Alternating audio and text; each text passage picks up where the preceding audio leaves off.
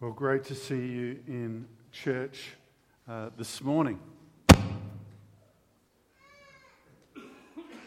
I've got a funny feeling it might be me after all that. Let me unplug myself.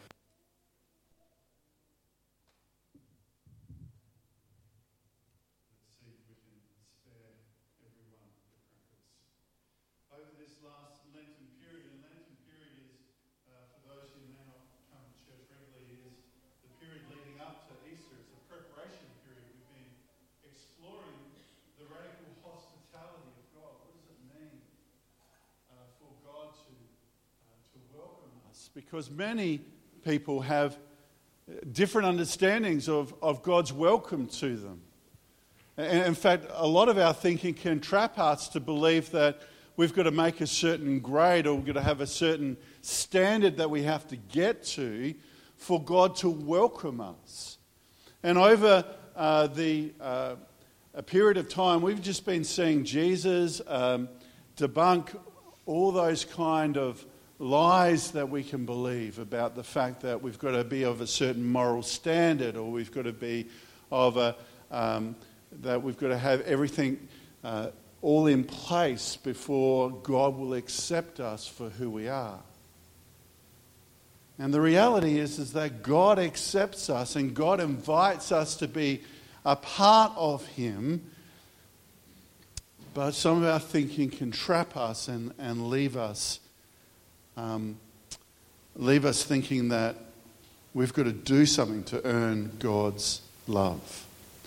So this morning I'm going to talk about a meal that happened many thousands of years ago. In lots of ways it's the most famous meal in Scripture. And it's a meal that happened with the Israelites in the Old Testament.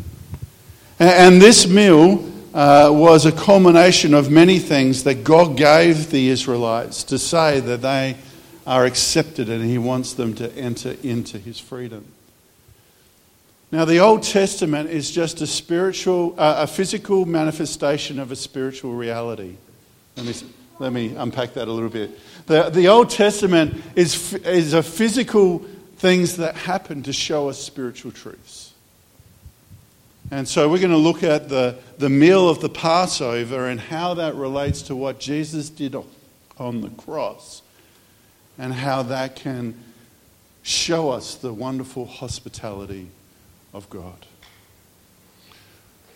Well, you may or may not know the story of Passover, but the story begins like this. The tribes of Judah come into Egypt after Joseph has done many things and has risen up to a wonderful status within the Egyptian community.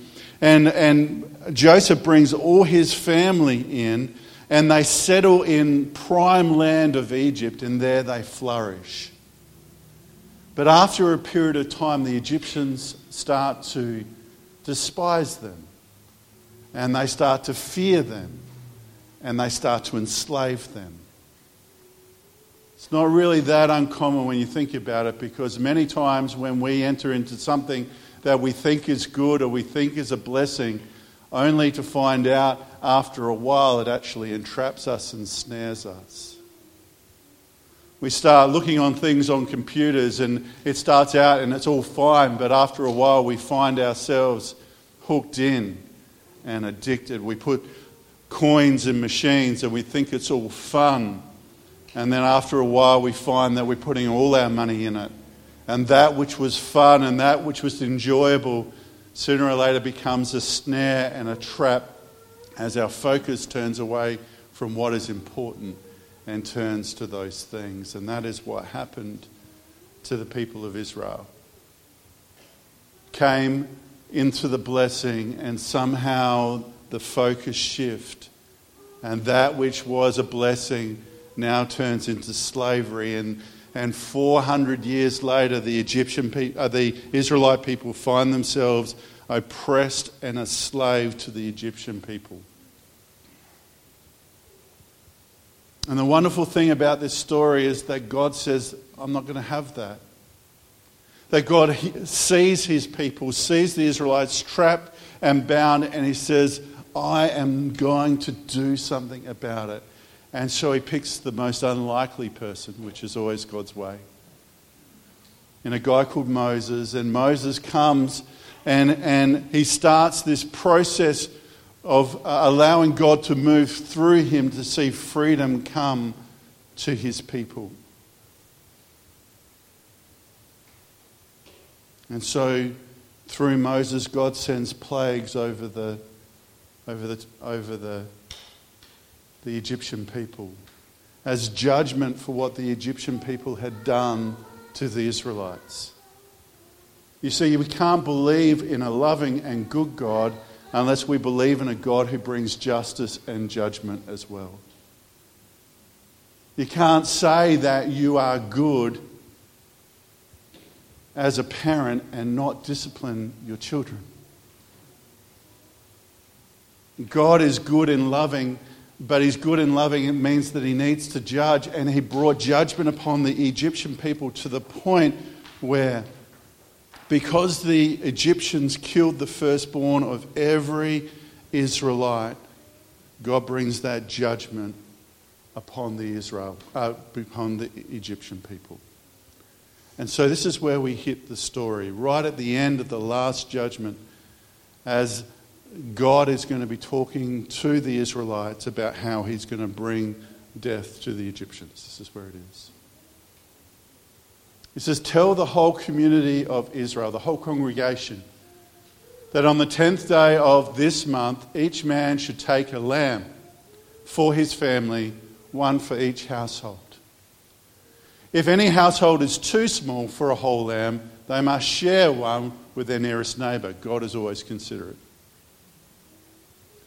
Having taken into account the number of people who are there, you are to determine the amount of lamb needed in accordance with what each person will eat. The animals that we'll choose must be a year-old male without defect, and you can take them from the sheep or from the goats. Take care of them until the 14th day of the month, when all the members of the community of Israel must slaughter them at twilight. Then you are to take some of the blood and put it on the sides and the top of the door frames of the house where they eat the lambs. That same night they are to eat meat roasted over a fire, along with bitter herbs and bread made without yeast. Do not eat the meat raw or boiled in water, but roast it over the fire, and eat the head, the legs, and the most disgusting part of an animal, the internal organs.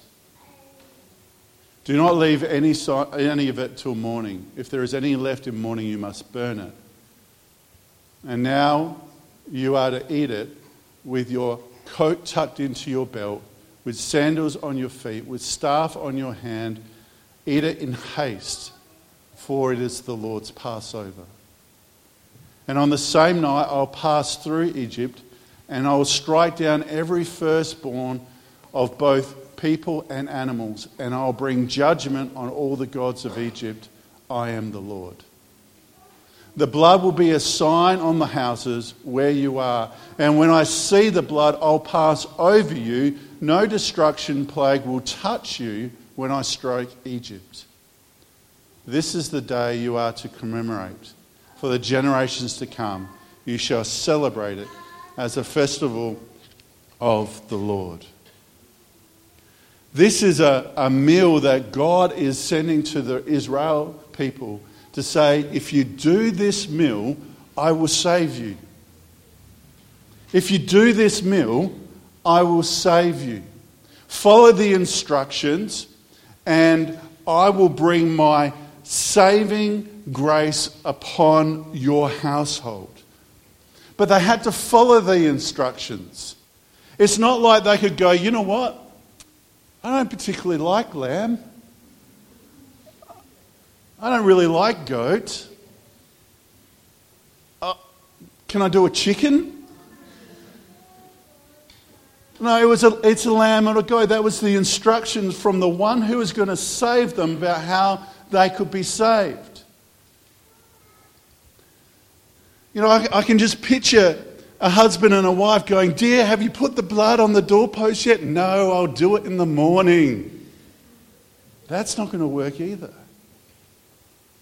Because the one who saves is given the instruction on how they can be saved, how death can pass over them, and how destruction may not come to them. They had to follow the instructions. They had to have their shoes on their feet and their coats tucked into the belt. They had to eat it with haste. They had to make sure there was no leaven in the bread, no yeast in the bread. They had to follow it as it was stated. If you want to be saved, follow the instructions. And then prepare the tucking in of the coat and the sandals on the feet, and the haste in which God puts them in is because not only am I going to save you from death, but I'm going to bring you into freedom. Because as soon as this happens, Egypt's going to get up in a roar, and you're going to walk out of there in freedom.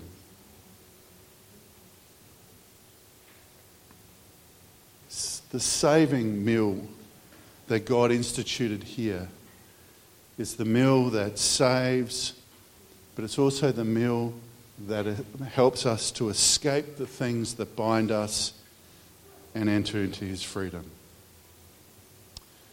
And Jesus took that Passover meal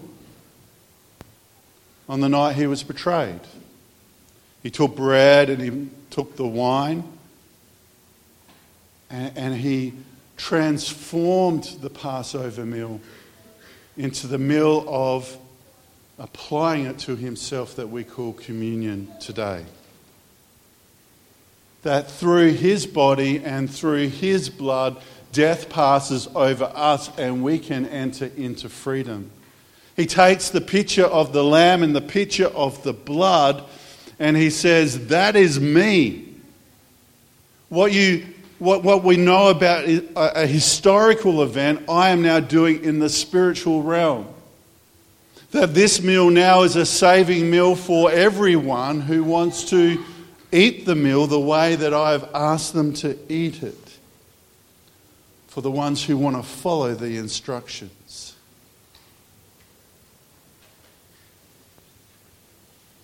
I love this. That in Jesus, we see that in his blood, death passes over us. In his body that is broken, his brokenness brings us freedom. And so the invitation for us today, as we think about this saving meal that Jesus says, this is me. This is what I've done on the cross for you. Will you put his blood on the doorposts of your life? Will you allow everything that's out there that comes through your door to be sanctified by the blood of Jesus? Will you let death pass over you by putting his blood in your life? Will you allow his brokenness to replace your brokenness as he died on the cross for you?